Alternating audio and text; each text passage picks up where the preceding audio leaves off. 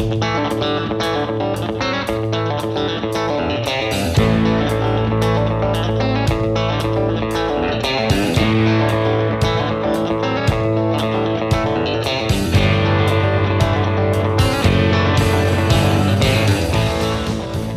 to Texas Ag Today, a daily look at the latest news in Texas agriculture. Texas Ag Today is produced by the Texas Farm Bureau Radio Network, with the largest farm news team in the Lone Star State. Now here's the host of Texas Ag Today, Kerry Martin. Hello and welcome back to another edition of Texas Ag Today. I'm your host, Kerry Martin, along with the largest and most experienced farm news team in the Lone Star State. And we're here to bring you the latest news in Texas agriculture. It is the end of an era at the Texas Beef Council with a big retirement. I'm Jessica Domel, and I'll have that story coming up on Texas Ag Today. Harvest is underway in the southern plains of Texas. I'm Tom Nicoletti, and I'll talk to a Lubbock area farmer to get an update on Texas Ag Today. We'll have those stories, plus the latest news from Washington, Texas wildlife news, and a complete wrap-up of the markets all coming up. And we'll kick it all off with news headlines. We've seen quite a rally in corn prices this week, spurred initially by USDA's grain stocks report on Wednesday, which surprised the market with much lower corn stocks than anticipated.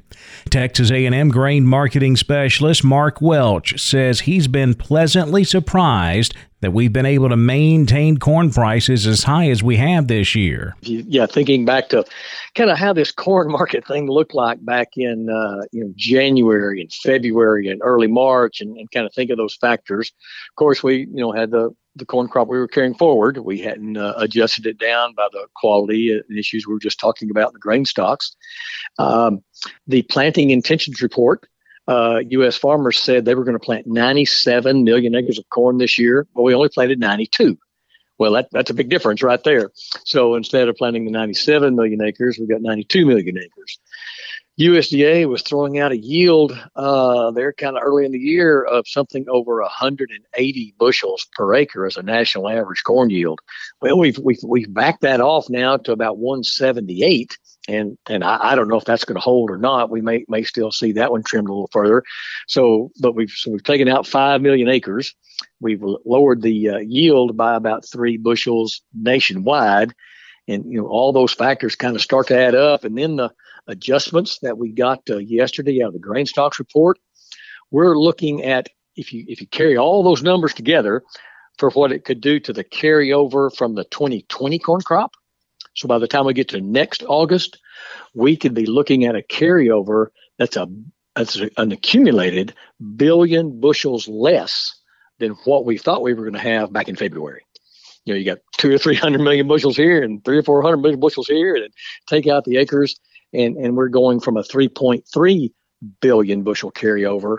Now, likely, we'll be looking at a number like 2.2 to 2.3. Welch says this is a very good opportunity to consider pricing any unsold 2020 corn, as well as locking in a portion of the 2021 crop. We may get some opportunities to sell something on the December corn crop 2021 above $4.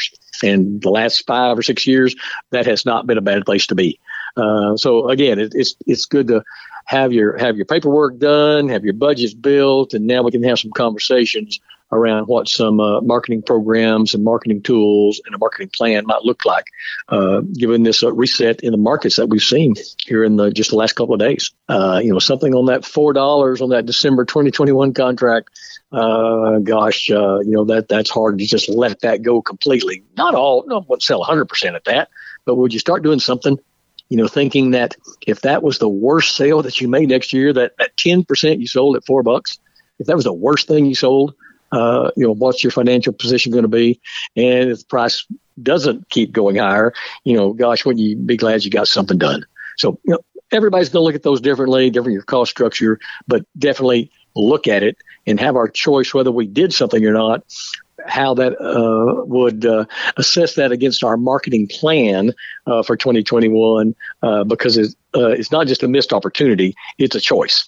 and let's be considerate in what that choice we decide will be to do. Welch says farmers should be running the numbers on expenses and expected yields in order to take the best advantage of safety net programs, crop insurance, and this recent price rally.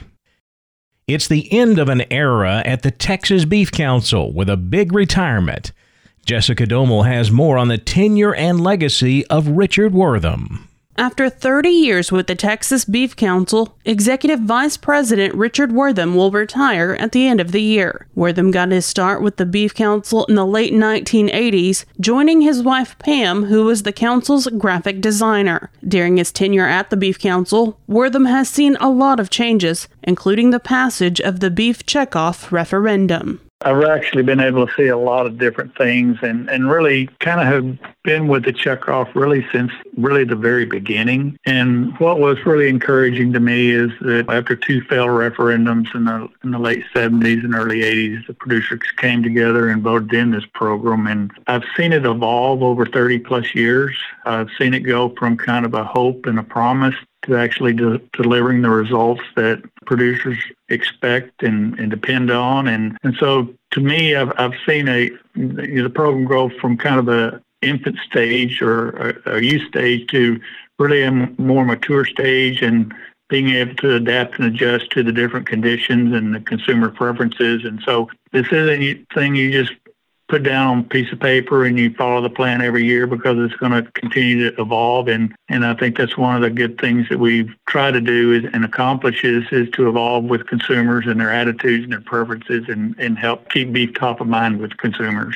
Wortham said a lot of work went into getting the beef checkoff passed, and it does a lot of work to promote Texas and U.S. beef both at home and abroad. He said sometimes we become complacent with the beef checkoff because for some of us, it's always been around. I think what producers fail to remember is how hard and how long the industry worked to get this current checkoff in place. As I mentioned earlier, you had two failed referendums in the late 70s and the early 80s. And, getting the industry aligned as far as kind of what they wanted to do was a challenge. And I think we also have, as you look at that new generation of producers coming in some cases, some of those producers who are paying in the checkoff now weren't even born. I think the biggest challenge as we look at this is that, and obviously there's talk about potential referendums, and if that's the case, it's not whether you make changes to a checkoff, it's whether you want to keep it. And so the question is, if producers decide that they don't want to have a checkoff program, they need to do a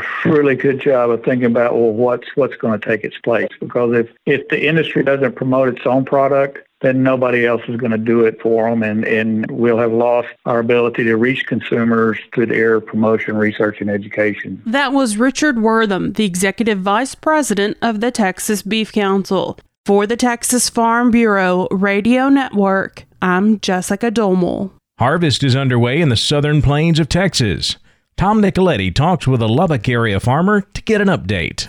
We go to the South Plains of Texas and catch up with Eddie Griffiths to talk about the harvest out there. And corn harvest has already begun. Cotton harvest is upcoming.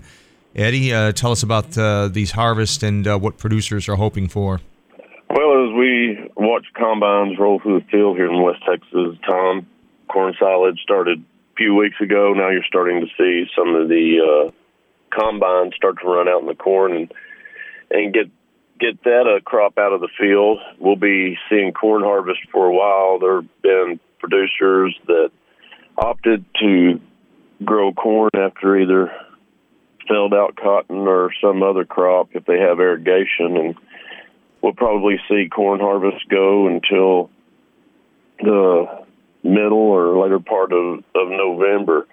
Cotton harvest, haven't actually seen a cotton stripper running in the field yet, but I've seen fields that have been defoliated and will be coming out of the field pretty quick. You'll see cotton strippers running here in West Texas. Producers are trying to get everything ready for the cotton harvest, get last-minute details done, whether it be wheat planting or just getting harvest equipment ready to go, and then Also seeing irrigation going on, wheat in the area, trying to get an early start on that wheat for grazing for cattle during the winter months. And for the most part, the irrigated wheat looks pretty good at this time. We do need some moisture for that dry land wheat. There are a few patches out there that have gotten some rain and is emerging, but to be able to sustain a good stand of wheat out there, we do need to get some moisture. Yes, all this work that you detailed, certainly farmers and ranchers are able to do that, but they still need some precipitation as well. We need some precipitation, and, we have been seeing cooler temperatures that have maybe slowed down some of the crop a little bit. It was able to speed up because of all the heat from the summer. But the later planted crops, maybe some of the later corn and also the sorghum crop, it lacks a little bit to get to maturity, and a little bit of moisture probably would help that crop to get to the finish line. That is Eddie Griffiths reporting for us today from West Texas. I'm Tom Nicoletti with the Texas Farm Bureau Radio Network. A bill introduced in the Senate this week provides agricultural producers much-needed flexibility for hauling agricultural commodities and livestock. And newborn calves typically have a decreased breathing rate, but there are a few tricks you can use to get them breathing. Texas veterinarian Dr. Bob Judd has some advice coming up on Texas Ag Today.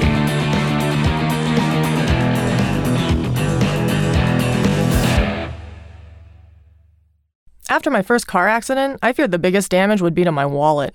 I expected a mountain of bills and a long, drawn-out process. But my Texas Farm Bureau insurance agent was there when I needed her and helped me get back on my feet and in my car in no time. Instead of a hassle, I got reassurance and a quick recovery. Visit Texas Farm Bureau Insurance today at tfbinsurance.com to find an agent who's there when you need them most. Coverage and discounts are subject to qualifications and policy terms and may vary by situation. You're listening to the latest news in Texas agriculture on Texas Ag Today. A bill introduced in the Senate this week provides agricultural producers much-needed flexibility for hauling agricultural commodities and livestock. Michael Clements has more from Washington. Legislation introduced by Senator Deb Fischer of Nebraska would provide flexibility in hauling livestock and perishable commodities. Andrew Walmsley, American Farm Bureau Federation Congressional Relations Director, says the HALS Act would extend hours of service exemptions in agriculture to year-round. The HALS Act is an important piece of legislation introduced by Senator Fischer of Nebraska. She's been working with a group of ag commodity organizations and other ag haulers to listen to the needs of the industry, and so she's developed this bill that will provide three things to modernize trucking regulations and make a benefit for the safety and efficiency of hauling ag products. Farm Bureau and other agriculture groups support the legislation. Walmsley says the changes include removing seasonality restrictions. Most states have gotten rid of seasonality of planting and harvest seasons. When you're moving livestock, that's a year-round enterprise. And so it's Congress recognizing the growing seasons really all year-round for a lot of ag commodities. Second piece would provide a 150 air mile exemption on the destination of hauls.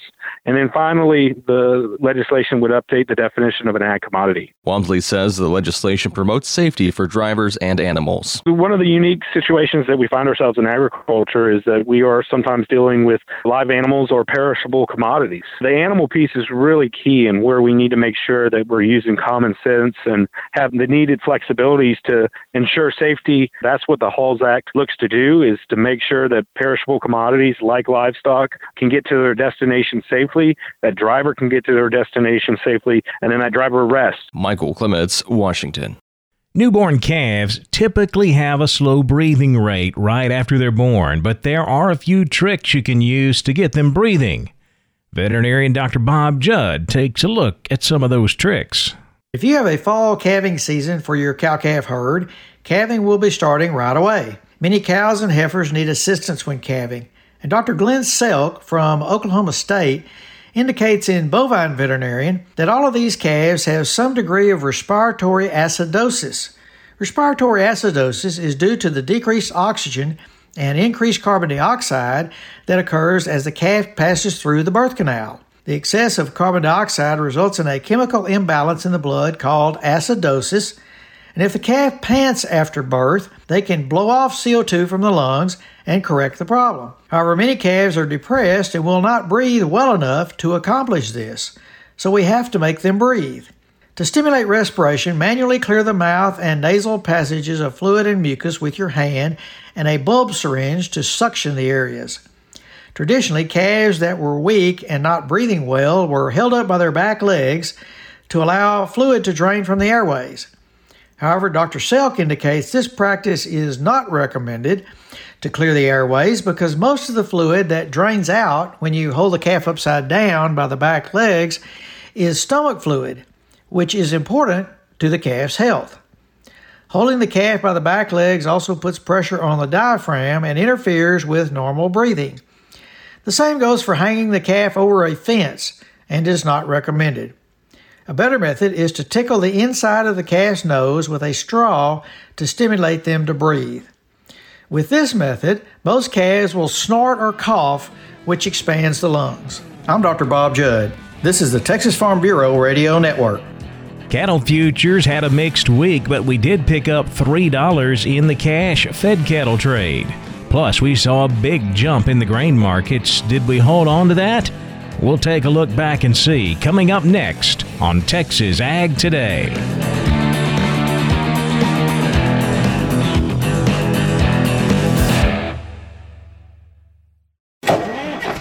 Truck drivers, if you're stuck on a railroad crossing, don't just sit there. It takes a freight train more than a mile to stop, even in an emergency. So by the time you hear this, it could be too late to save your truck and maybe your license or your life. Instead, immediately get out of your truck, away from the tracks, and call the number on the emergency sign at the crossing. That gives the railroad a chance to stop trains before they get to you. Always call the emergency number. It could save your truck, your license, and your life. Go to oli.org for info. We're giving you the market information you need on Texas Ag Today. Well, the cattle market started off strong early in the week, but we wrapped it up weaker as we moved through the week. We had lower closes both Wednesday, Thursday, and on Friday. We ended up with a lower market. October live cattle down 35 cents, 108.17. The December down 72 at 111.10. February live cattle down 75, closing the week at 114.72. Same thing on feeder cattle. October feeders down $1.02, 139.90. November feeders down $1.37, 139.87. January feeder cattle down $1.55 at an even 138. Looking at the cash markets, well, it was an active fed cattle trade Wednesday and Thursday, somewhat quiet on Friday, but the bottom line this week, we added another $3 to the cash fed cattle market. Most of our sales here in Texas and up in Kansas coming at 107. That's $3 higher than the 104 we saw last week. Boxed beef higher on Friday. Choice up $1.17, $220.15. Select up 43 cents, $208.05. Now let's check a couple of feeder cattle auctions. We'll start in Columbus, Texas. Columbus Livestock selling 1,609 head on Thursday. The trend was steady to lower. 2 to 3 weight steers $1.50 to $1.95 a pound. 3 to 400 pounders $1.35 to $1.95. 4 to 5 weight steers $1.25 to $1.80. 5 to 6 weights $1.15 to $1.55. 6 to 700 pounders $1.05 to $1.40, with 7 to 8 weight steers bringing 90 cents to $1.26 a pound. Slaughter cows 20 to 65 cents. Slaughter bulls 62 to 84. Stocker cows $5.50 to $11.50 a head. Cow-calf pairs $7.50 to $14.25 a pair. Mid-Tex livestock in Anderson, Texas, 1,830 head sold on Thursday. The trend was steady to higher, with 2 to 3 weight steers bringing $1.25 to $2.10 a pound. 3 to 4 weight steers $1.43 to $2.05. 4 to 500 pounders, $1.34 to $1.95. 5 to 6 weight steers, $1.26 to $1.65, with 6 to 7 weights bringing $1.20 to $1.40, and those heavy 7 to 8 weight steers, $1.15 to $1.38 a pound. Slaughter cows, 20 to 60 cents a pound. Slaughter bulls, 65 to 85 cents. Stocker cows, 500 to 1150 a head. Cow-calf pairs, $7.50 to $1,200 a pair. Now we'll step back over to the futures board. Lean hogs wrapping up the week mixed. October up 35, 74.50. December hogs down 35, 62.50. Class 3 milk was higher. October up 17 cents at 20.18 a hundredweight. November milk up 22, 19.36 a hundred. Well, the cotton market traded both sides of the market. It was initially lower, getting pressure from the financial markets. Of course, the financial market's a bit spooked on Friday morning when President Trump and the First Lady announced that they had tested positive for COVID-19. However, we ended up turning it around to close slightly higher. We closed with December cotton up 12 points, 65.91. March cotton up 16, 66.70. In the grain markets, boy, what a week. That USDA stocks report out on Wednesday really gave these markets a boost.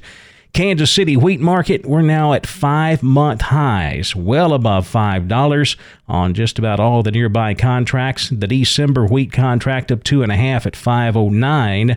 New crop July Kansas City wheat up 2 3/4, $5.30 1/4.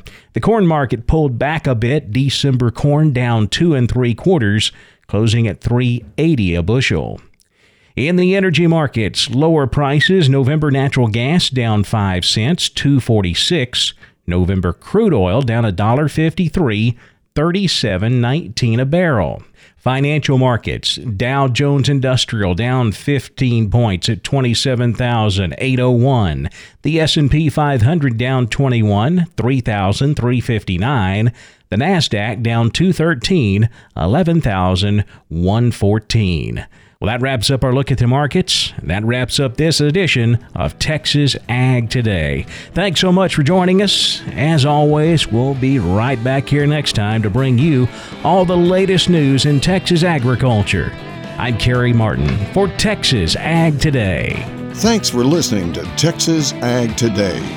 Be sure to subscribe to our podcast on Apple Podcasts, Google Podcasts, or Spotify.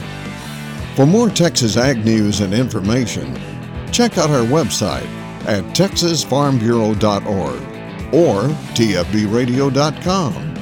Texas Ag Today is a production of the Texas Farm Bureau Radio Network.